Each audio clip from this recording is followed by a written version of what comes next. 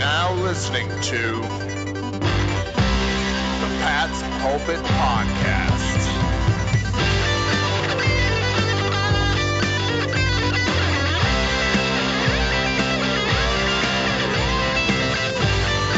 All right. Hello, everybody, and welcome to the Pat's Pulpit Podcast. Not only is it the playoff edition, but Rich Hill, correct me if I'm wrong, this is also the 100th podcast you and I done together. Oh, absolutely true. Alec, congratulations on the milestone. It's been a great and fun and wonderful ride. We're like 2 seasons into it.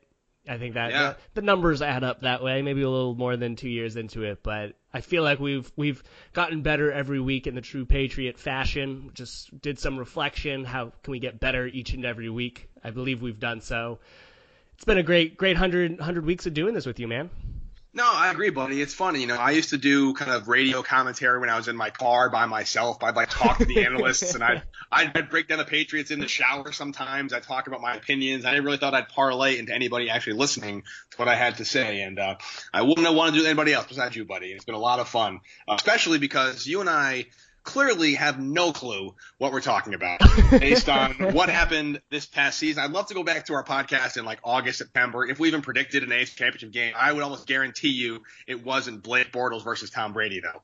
Yeah, no, I mean, this was exactly what we expected, right? I thought the Patriots were going to play Ben Roethlisberger next week. That was what I thought, at least. If anyone wants to go back and listen to our pregame show, please don't. Just don't grade us off of that. I believe we, other than the Patriots versus the Titans, we went a combined like 0 for 6 on those games. I was convinced, if we just start with the NFC right now, super exciting game between the Vikings and the Saints, less than exciting game between the Eagles and the Falcons. I was convinced that Matt Ryan and Atlanta, they were going to be able to go into Philadelphia, pull it off. They have a great defense. They had the better quarterback, Matt Ryan versus Nick Foles. It was a no-brainer.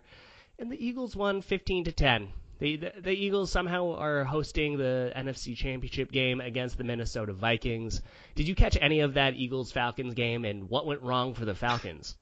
Yeah, I didn't catch the entire thing. That's the only game of the weekend I did not watch in its entirety, because probably the game I had the least emotional stake in. But I don't know. You know, you look at the Falcons on paper, they're just a better team. Foles is not a clutch playoff quarterback. He's not playoff tested. At least I'll redact that a little bit. What really confused me, honestly, was just some of the play calling was very head-scratching to me, particularly having the ball. I think they're inside the 5-yard line, first and goal with less than a minute to go, or a little over a minute to go, and they still couldn't punch it in. The last play where they cut off half the field with the rollout, trying to go to Julio Jones, who fell down.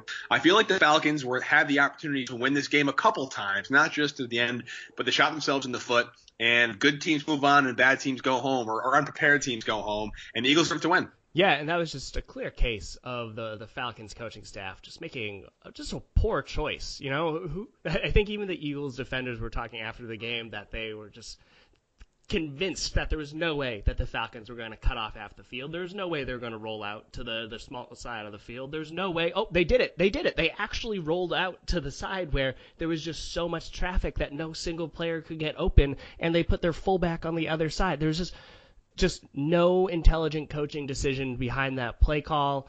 It seems like Steve Sarkisian, the offensive coordinator of the Falcons, was operating a college-style play where they typically have a lot more space between the hash marks to operate, and that's the name of the game, is the space that they have a lot of.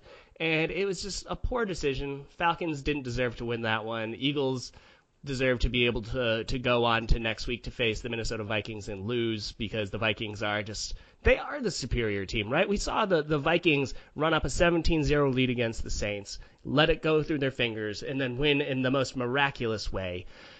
Did you catch that finish? That was just the most ridiculous finish to a game since last year's Super Bowl. I mean, I watched maybe the first 3 quarters of the game at one bar. I thought when the Saints were up, I was like, well, that's going to be that. I kind of left, and I was walking home, and I was watching the game on various TVs through the window, other bars, and I ducked into one just like, all right, I'll watch the last play. And boy, am I glad I did, because that is just a wild finish to a game. I'm very pleased at Diggs' wherewithal. I figured like the first instinct there would be catch it and get out of bounds right away, regardless of what happened. The big whiff on the tackle by that poor rookie safety, but nothing but daylight, real estate ahead of them, and all of a sudden the Falcons are going to the NFC Championship, and it's Case Keenum versus Nick Foles. And I'm with you. I think the Falcons, the Vikings win this game going away. That defense is no joke. The offense is efficient. Case Keenum is a solid quarterback. He's got a very good grasp of that offense. I think he will make far less mistakes than Nick Foles will. And if I was a betting man, which luckily for me I'm not, because I'd be broke 20 times over by now based on my instincts, I think the Minnesota Vikings are going to be hosting their own Super Bowl. Yeah, I mean, the Vikings were great. I thought that they were an incredibly complete team for the entire season, despite the fact that they've dealt with so many injuries. They're like the true feel-good story of this season, right? They have a third-string quarterback that's led them to the conference championship. They have a bunch of late-round picks and cast-offs on offense, Adam Thielen, Stephon Diggs, Latavius Murray, and then they have kind of a no-name defense, right? I don't know if it's the product of them not being on the East Coast, but other than Harrison Smith, who is an all-pro safety, he's great, they don't really have too many big-name players on their defense. And that's not saying that they're not good players. Xavier Rhodes is an incredible cornerback. Everson Griffin is a great pass rusher. They have a lot of talent. I just don't think that they get the credit they really deserve. And so this Vikings team is very, very complete. I previously thought that the Saints were the team that the Patriots should be most afraid of facing in the Super Bowl, but that's no longer an issue. We got the Vikings and Eagles currently going on the NFC Championship game. I personally think that the Vikings are going to win, exactly as you said, and host the very first time a home team has played in the Super Bowl. And of the four teams left, or I guess the three possible teams that the Patriots could play, I think that the Vikings might have the best chance of taking down the Patriots. It's funny. Again, this is probably like I said, this is the first complete Vikings game I watched all year. That is maybe, I don't know if people really talk about the home field advantage in Minnesota, but that is a legitimate home field advantage. That crowd is alive. They are into it. There are some really good sound effects. Some guys blowing a horn every 2 seconds from the announcer booth. It's loud. It's obnoxious. I think that the Vikings, if they are to make it and get past the Eagles this coming Sunday, are going to be at a distinct advantage, not because it's their home turf, because their fans are going to bring it. The whole city's going to be electric. It's going to be a really, really tough environment for whoever comes in there, Patriots or Jaguars. Speaking of Jaguars, look, Rich, you and I think, both had the Pittsburgh Steelers play the Patriots the AFC Championship game. I think we were talking about that since the middle of the season. Unfortunately, the Steelers also had that and completely forgot to play the Jaguars, despite the fact they lost to them 30-9 in the regular season. While I could make a case, I guess, prior to the game, how the Jaguars can win, it would have been like a 17-10 game where they ran the ball a lot, sacked Ben Roethlisberger a lot, kept points off the field, and maybe had like one good drive from Blake Bortles. I never in a million years would have predicted a 45-42 score between these two teams. Yeah, and if you go back and listen to our pregame show, I'm pretty sure I actually said that the Jaguars were going to lose this game 17-10 in a low-scoring affair because there was no way this was going to be a shootout, right? There's just no way. The over-under was 40. Both teams surpassed that. It was just an incredible game of, offensive production. The Jaguars were fortunate enough to force a bunch of turnovers off of the Steelers. I believe they won the turnover battle 2-0. One of them they returned for a 50-yard touchdown. The other one set them up in the Steelers' red zone, and that was kind of the difference of the game this time and back in Week 5 when the Jaguars won 30-9.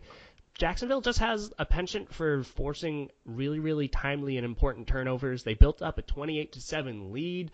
They just controlled the game on the ground with Leonard Fournette scoring 3 rushing touchdowns. Blake Bortles, you know what? If he can win a game throwing 214 yards and 1 touchdown, and they can put up 45 points, that means that everyone else on that team is doing what they need to. But the Jaguars won. Sure, they deserve all the credit in the world for that. No one really believed in them. Everyone, as you said, was already planning for Patriots-Steelers round 2 in the postseason. But I thought that this game was important for a big reason that isn't really favorable towards Jacksonville, despite the fact that, they get to go to the Final Four, is that they allowed 42 points to the Pittsburgh Steelers. And I just don't see them putting up 45 points against the Patriots because the Patriots have a much better defense than Pittsburgh does. Did you see anything that the Steelers were able to accomplish on offense that the Patriots should be able to utilize and kind of incorporate in their game? Yeah, I think it's funny or important to keep in mind that 21 Steelers points basically came on fourth down or kind of miracle bomb passes. There was that 4th and 11 pass to Martavis Bryant toward the end of the half. On 4th and 5, he slung one to Antonio Brown in perfect coverage. He's the best receiver in the game, so he came down with it. Then there was that wheel route to Le'Veon Bell was another one. Those were kind of 3 touchdowns that were just phenomenal individual plays and great throws by Ben Roethlisberger. But independently of those 3 plays, there really wasn't much the Steelers could do. They only had like 1 or 2 really solid, consistent drives down the field. So I don't really want to take anything the Steelers did as any kind of blueprint for how the Patriots are going to put up points, because I don't think Brady's going to go too deep to Brandon Cooks too many times. Brandon Cooks is not even in the same league as Antonio Brown, in my opinion. So a lot of those points just kind of came on, I don't want to say Hail Marys, but they were kind of desperation heaves. And so the Jacksonville Jaguars have a very solid blueprint, I think, for taking on the Patriots, in that they have that tried and true method. They have a very solid defensive line, Calais Campbell, Marcel Darius, and Malik Jackson in the middle that can get pressure up the middle. They can get pressure with 3. They can drop 7. They can drop 8. They can press man at the line and disrupt the timing of the routes. They can go one-on-one against guys. And if they're going to do it, they're going to do it on defense. I do not expect a 42-45 game on Sunday. No, I do not. Oh, well, I think that the Patriots are fortunate enough because the Jaguars, as I said, they run a Seattle Seahawks style of defense. And so I do think that there are some takeaways that the Patriots can kind of utilize and incorporate, is that Steelers tight end Vance McDonald had 10 catches for 112 yards. I don't know where you would rank Vance McDonald in the top tight ends in the NFL category, but he would not be inside my top 10. And so I could just imagine Rob Gronkowski getting those 10 catches, how much he'd be able to produce with those opportunities. And then you throw in Le'Veon Bell getting 9 catches for 88 yards. I think that this is the same offensive game plan that the Patriots should have against the Jaguars, that they've used against, the Jaguars in the past, that they've used against the Seahawks, and they've used against the Falcons. And you ask a lot of your tight ends up the seam against the cover 1, and you also use a lot of your slot receivers. So Danny Amendola, who, hint, is coming off his best game of the season against the Tennessee Titans. And then you have Dion Lewis, and Rex Burkhead is expected to be back. So those are the 4 guys that I would expect to carry the offense again. I wouldn't be surprised if Brandon Cooks for the second straight week was utilized more as a decoy to draw the safety away from Gronkowski in the middle of the field. And that should give him a lot of room to run. So this Jaguars team, they are vulnerable. They allowed a lot of points to both the Steelers and the San Francisco 49ers, which are led by, Jimmy Garoppolo, who runs a similar game to what the Patriots do. So I think that there is something that the Patriots can take away. They are going to kind of capitalize a little bit on what the Steelers were able to do. But yeah, exactly what you said. The Steelers needed 3 prayer plays in order to put up 42 points. Those catches by Antonio Brown in the end zone were just absolutely ridiculous. You can't expect Tom Brady and Brandon Cooks to have that type of a connection either. But you know what? Maybe that's Rob Gronkowski instead of Antonio Brown. Maybe Tom Brady's going to be throwing up these prayers to Rob Gronkowski against Barry Church. And that's something that Gronkowski should be able to win. So there is an opportunity here for New England. Maybe they won't put up 42 points, but I think that they'll be comfortable enough to put up enough points to win against Jacksonville. I'm sorry, Rich. I'm just still trying to process the fact that we're sitting here on January 16th, the morning of January 16th, breaking down the AFC Championship between the Patriots and the Jaguars, led by Blake Bortles, who just put up 45 on the road against Ben Roethlisberger. I just can't quite wrap my mind around that. Oh, that's totally fair. That's fair, too. And, I mean, Leonard Fournette, 109 rushing yards and 3 touchdowns. He was the engine for that team. You add in TJ Yeldon, 20 yards and a touchdown. Even Blake Bortles had 35 yards on the ground. This is a very, very potent rushing game from the Jacksonville Jaguars. But you look at that, the passing game, TJ Yeldon, their running back, was their leading receiver with 57 yards.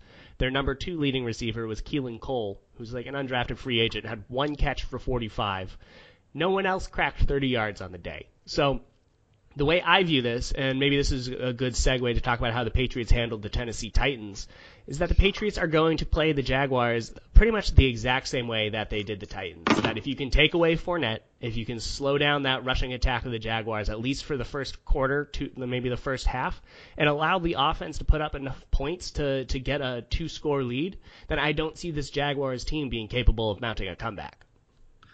Yeah, that's a good segue because I think of all the wild cards for me, the divisional round games we saw this past weekend, only one was without drama and only one went the way everyone expected it to. It was Patriots-Titans. No one's really talking about that game this week, and understandably so, given what happened elsewhere in the league. 35-14, the game was basically over once the Patriots were up 21-7. Tennessee had one good drive, that 95-yarder that was actually a beautiful, very well-executed drive. Let's talk about Mariota getting hurt, training his squad. It took away the run-pass option, whatever it is. The Patriots dominated this game because they had a good defensive game plan. Derrick Henry went absolutely nowhere, which is a really hard thing to say if you are a defensive coordinator or a defense. And they were just outclassed. And the Patriots did what they had to do. And I'm actually really happy to be able to sit there and relax through an AFC divisional game, because every time this weekend comes around, I kind of wake up thinking about that Patriots-Ravens game and how I felt that entire time. It was nice to be able to kind of relax and know by halftime this one was over. Yeah, I mean, the Patriots, as you said, they erased Derrick Henry from that game. In the first half, Henry had 11 carries for 24 yards. He did nothing. He was not able to do anything. The Patriots operated with 3 defensive linemen. Ricky Jean-Francois gets my game ball out of that trio with Malcolm Brown and Lawrence Guy, because he's just been a fantastic free agent midseason signing for, a 31-year-old being on his 5th team or something like that. So he's really found his role with the Patriots, and they did what they needed to do. They prevented Mariota, other than that second drive of the game, they prevented Mariota from escaping the pocket.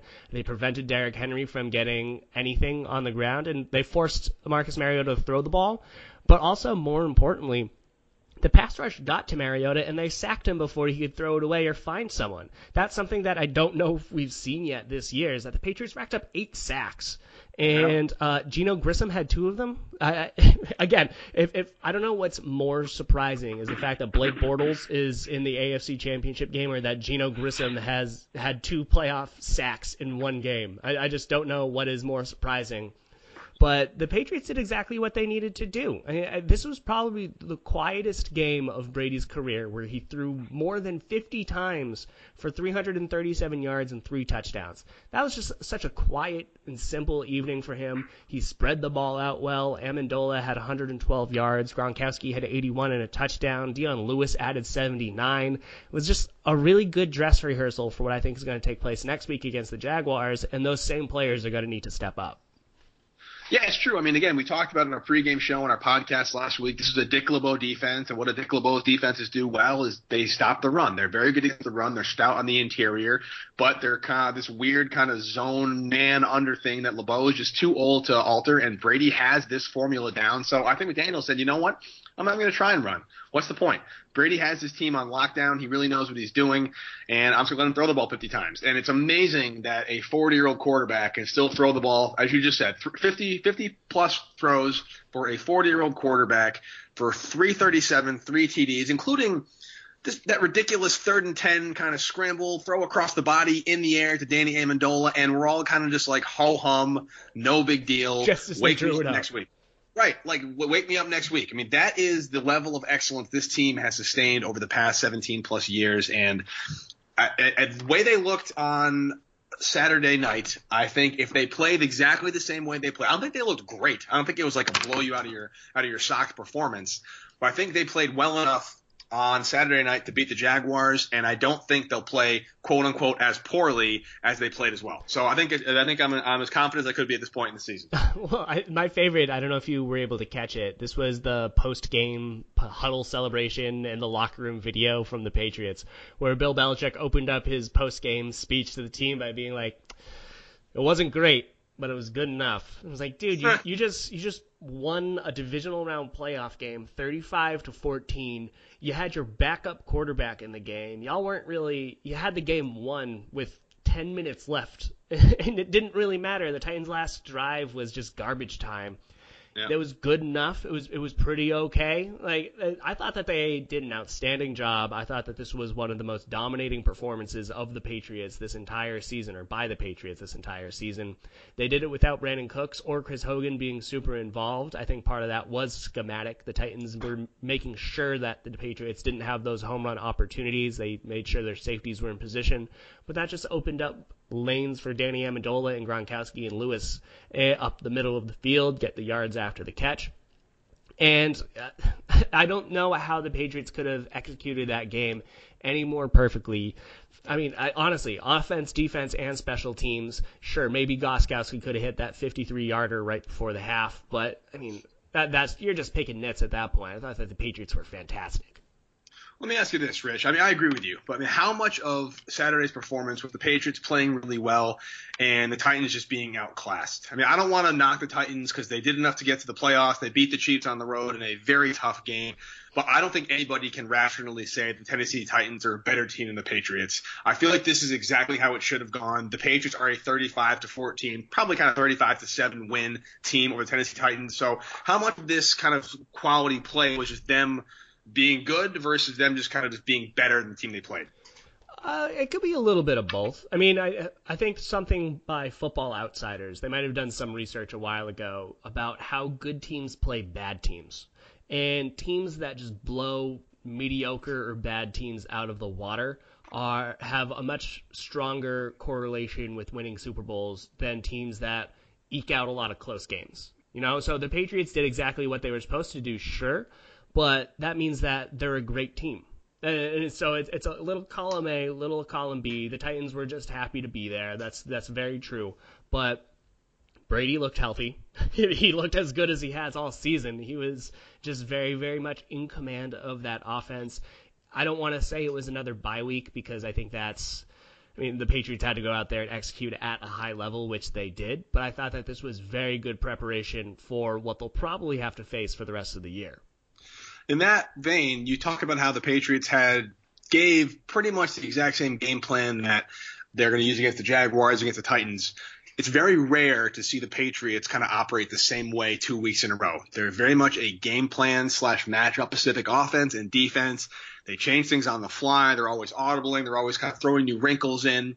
So do you think they should literally do exactly what they did against Tennessee? And if so, has Jacksonville now have any kind of a blueprint for how the Pats are going to play them and they can get used to their advantage? Well, I think that the blueprint's already been out there, right? I don't think that there will be any surprise with how the Patriots play the Todd Wash defense of the Jaguars, because Todd Wash, former defensive coordinator under Gus Bradley, who is the former defensive coordinator under Pete Carroll, and they run a lot of similar concepts, and the Patriots run a lot of similar offenses against those teams, which involve running backs out of the backfield, tight ends up the seam, and slot receivers doing their little in and out routes against linebackers. And we'll definitely see a lot of that against the Jacksonville Jaguars. And so Jacksonville should know what's coming. The Patriots will play their defense a little bit differently than they do with the Dick LeBeau defense, where the Patriots took apart the Dick LeBeau defense because, the Tennessee didn't really blitz, but the general idea is that if someone blitzes, that means that there's an open spot, and then the Patriots receiver sits in that spot, gets yards after the catch and the first down. The Jaguars defense is a little different, where they're not going to have that sort of blitz. They're able to create pressure with 4. They have an incredible defensive front, and so they don't need to do that. They have very capable linebackers at covering. Telvin Smith is, in my mind, an all-pro caliber player. He's fantastic. Miles Jack is very good as well. And so it's less about finding the opening via where the player is blitzing and so much just scheming what is the weakness in this cover 3 type of defense, and they try to defend the vertical. That means that the horizontal should be available if your players can out-athleticize the other player. And I do think that the Patriots are capable of doing that. And so, sure, the Jaguars know that Deion Lewis and Gronkowski are really good players, but if they needed to watch them against the Titans to learn that, then they probably shouldn't be in the Final Four anyways. Rich, you said the word out-athleticized, which I don't think is actually a word, but I like it anyway, so I will allow it to continue. One area where I think the Jaguars can definitely out-athleticize the Patriots is on the interior of the defensive line. Calais Campbell's like 6'9", 315. Marcel Darius has had a career revival because he came to Jacksonville. Malik Jackson was with the Broncos team that destroyed the Patriots in 2015. Again, like I said, interior pressure, hitting Brady early, don't let us slip up in the pocket. That is how you beat him. It always has been how you beat him. How do you think Dante Scarnecchia is going to prepare the Patriots offensive line, particularly David Andrews and the guards, Joe Thuney and Shaq Mason, for a very, very solid defensive front? Yeah, I don't think that the Patriots are going to run the ball up the middle too much. Yeah, I think that they're going to spread it out wide. I would not be surprised. You know how I've been talking this whole time about the Patriots copying their game plans from how they face other teams. It reminds me a bit of how the Patriots played the New York Jets a few years ago when the Jets had their incredible depth at defensive line with Damon Harrison, Muhammad Wilkerson, Sheldon Richardson, and Leonard Williams, I think. I don't know if all of them were there together, but the Patriots played them a similar style a couple years in a row where James White was the lead back. The Patriots said, you know what, I'm not even going to bother running into the teeth of your defense. Instead, I'm going to spread you wide, and I'm going to throw swing passes to James White in the flat. We saw a lot of misdirection screens by the Patriots against the Titans. I wouldn't be surprised if we saw them do that again in order to buy them some time with Brady holding the football and kind of take the teeth off of that Jaguars defensive front. But yeah, no, it's true. This is the most difficult defense the Patriots are going to play all season. And in my mind, this game will be the answer to the question of, could the Patriots have won that 2015 AFC Championship game against the Denver Broncos if it were to take place at Gillette Stadium? I think that's what this game will answer. The Jaguars' defense, in my mind, is just as formidable as that 2015 Broncos team, and their offense is just as questionable. And if the Patriots were in position to potentially win that, but this could just be like a 2020 slugfest at the end of the game. I'd be okay with the 2020 slugfest. I think that the Patriots can get up by, again, I think the Jaguars, like the Titans, are not built to come back from huge deficits. I think if the Patriots can get up like 14-0 or 21-10, something along those lines, and they have to more or less abandon the run. Blake Bortles, as well as he's played and has masterfully, he has answered his critics thus far this postseason. He just isn't the kind of quarterback that can take the team on his back and carry them with a 30-40 completion day. It's going to be run first and then defense as well. But again, my big concern, and I think you wrote about it, unfortunately, for everybody who had to read it, Rich, is that you talked about how Tom Coughlin has this really kind of solid defensive line and a very strong defense, along with a wildly inconsistent quarterback that can flash at times and has somehow shown up in the postseason. And twice before, in much bigger games than we're about to watch on Sunday, that Tom Coughlin-led team has done things to the Patriots that makes us all want to forget very, very, very much. And it'd be remiss to not be at least a little bit concerned that the defense coming in here is more or less custom tailored to take out Tom Brady. It's true. I mean, I'd be remiss not to say that the Jaguars have a very, very legitimate chance at taking down the Patriots. And they have the recipe on defense to do it, where, as you said, I mean, they have the most ridiculous defense. They have two All-Pros at cornerback in A.J. Bouye and Jalen Ramsey. They have two incredibly athletic linebackers in Tevin Smith and Miles Jack. No other teams can offer that type of combination on their back end.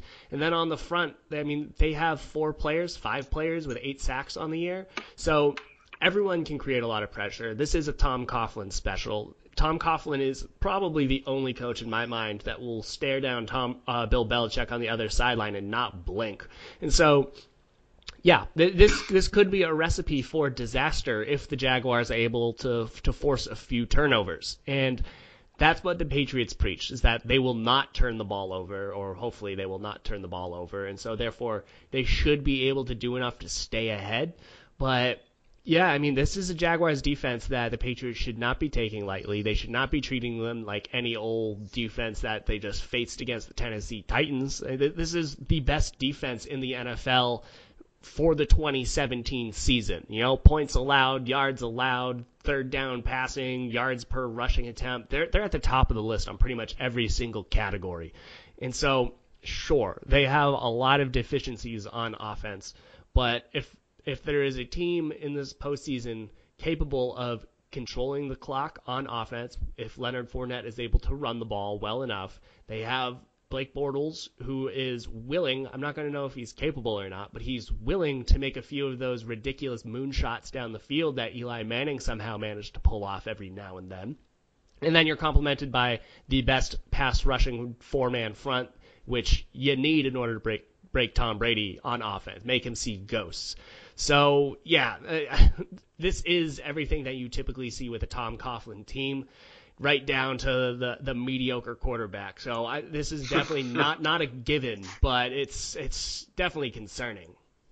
It is. And the good thing is the Patriots are already not looking past the Jacksonville Jaguars. I'm not sure if you saw Matt Slater's presser today. He basically said, and I'm going to paraphrase this, he's like, about Jalen Ramsey. He's going to basically say, and one day God said, let there be a cornerback.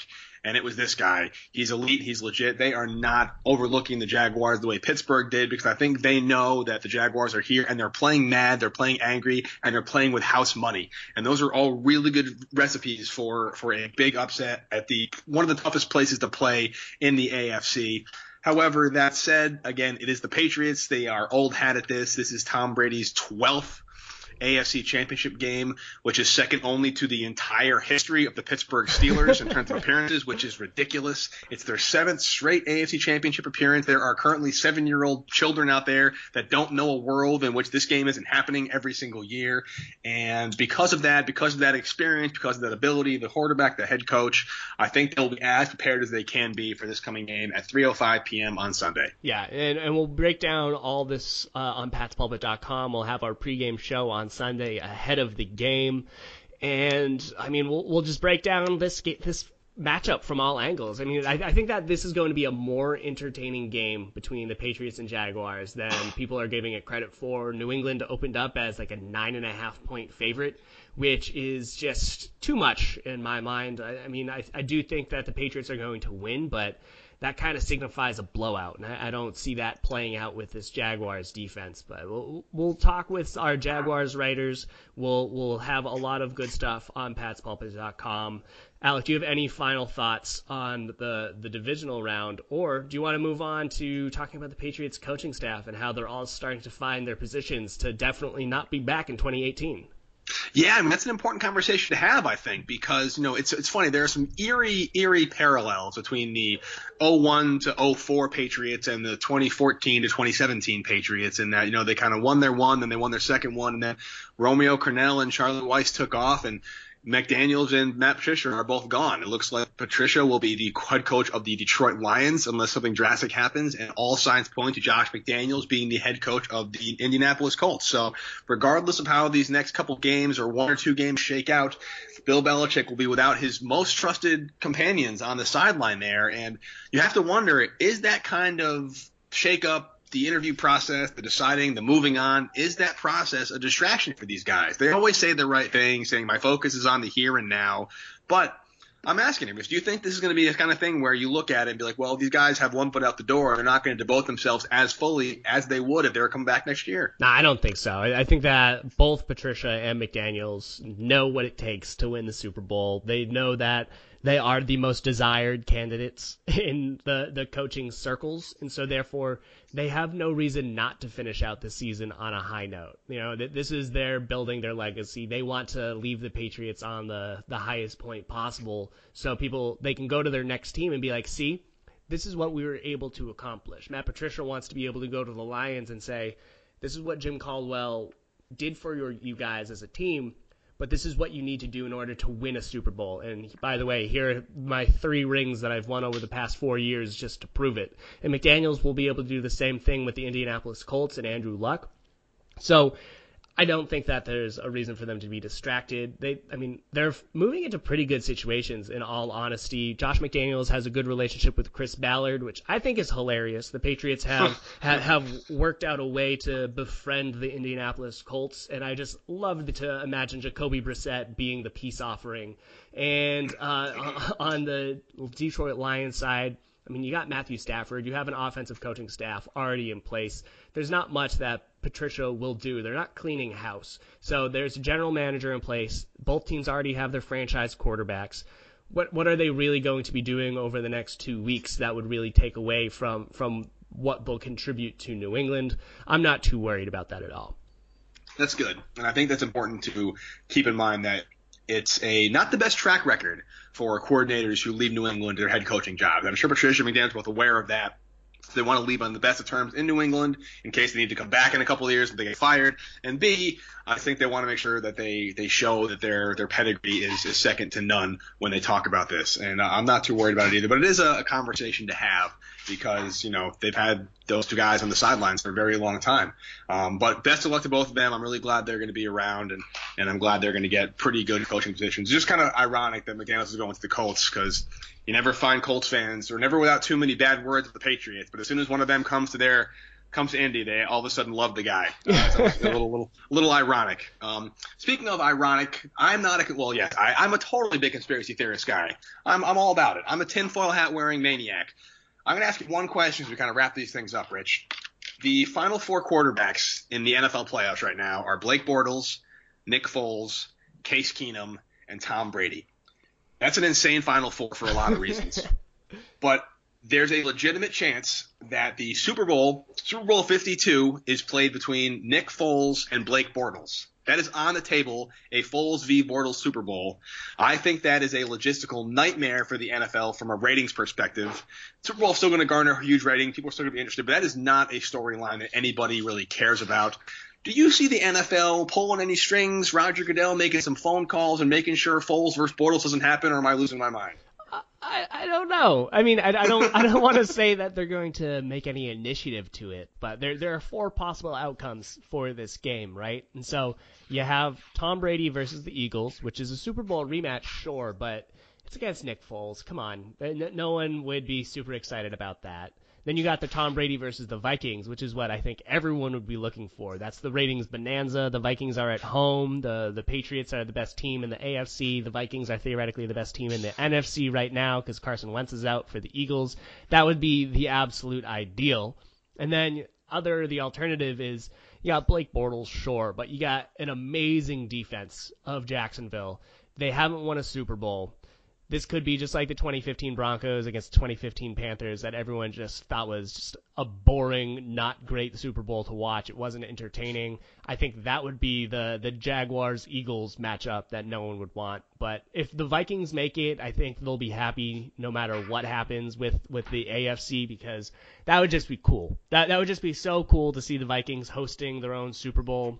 And, yeah, I mean, the NFL won't tilt the scale in any one favor intentionally, but New England is the home team. I wouldn't be surprised if they had a call or two go their way. I think the Vikings are just too much of a team to beat the Eagles. So, yeah, ultimately I'm hoping for a good game between the Patriots and the Vikings, but maybe the league will put their thumb on the scale a little bit to make sure that happens.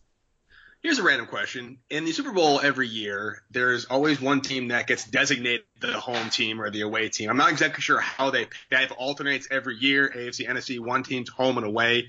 If it is the Vikings, could they technically be the away team of the Super Bowl? I think so. I'm actually not sure. Wow. I know that they changed the rules so they would be allowed to use their own lockers, I believe. But I'm not actually positive how they determine who's the home team, who's the away team. But yeah, that'd be something to look into. Well, you know what? I'm looking past the Jacksonville Jaguars right now, which I should not be doing. There's a much bigger game ahead of us. Jags, Patriots coming up this Sunday. AFC Championship number 7. What a great way to ring in our 100th podcast, Rich Hill, with yet another AFC Championship appearance. Oh, absolutely, absolutely. And here's to many, many more, and hopefully a successful weekend coming up here, Alex. So until then, have a good one. You too, buddy. Later, man.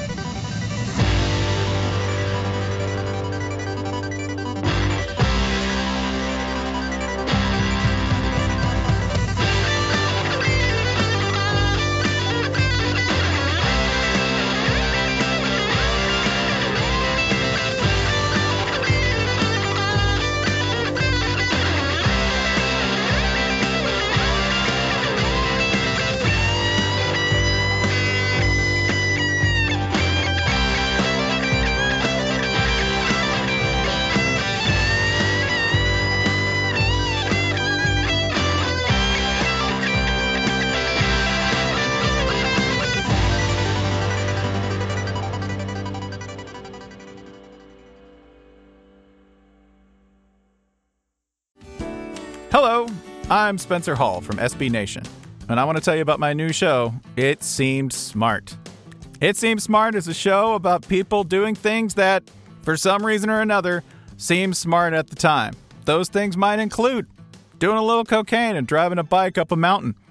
Or, I don't know, maybe racing 100 miles per hour across the country in the middle of the night with no one's permission. Or even stealing a bat from an umpire's room in a Major League Baseball park. Check it out, and if you like it, tell a friend. I'm Spencer Hall. Don't do anything smart.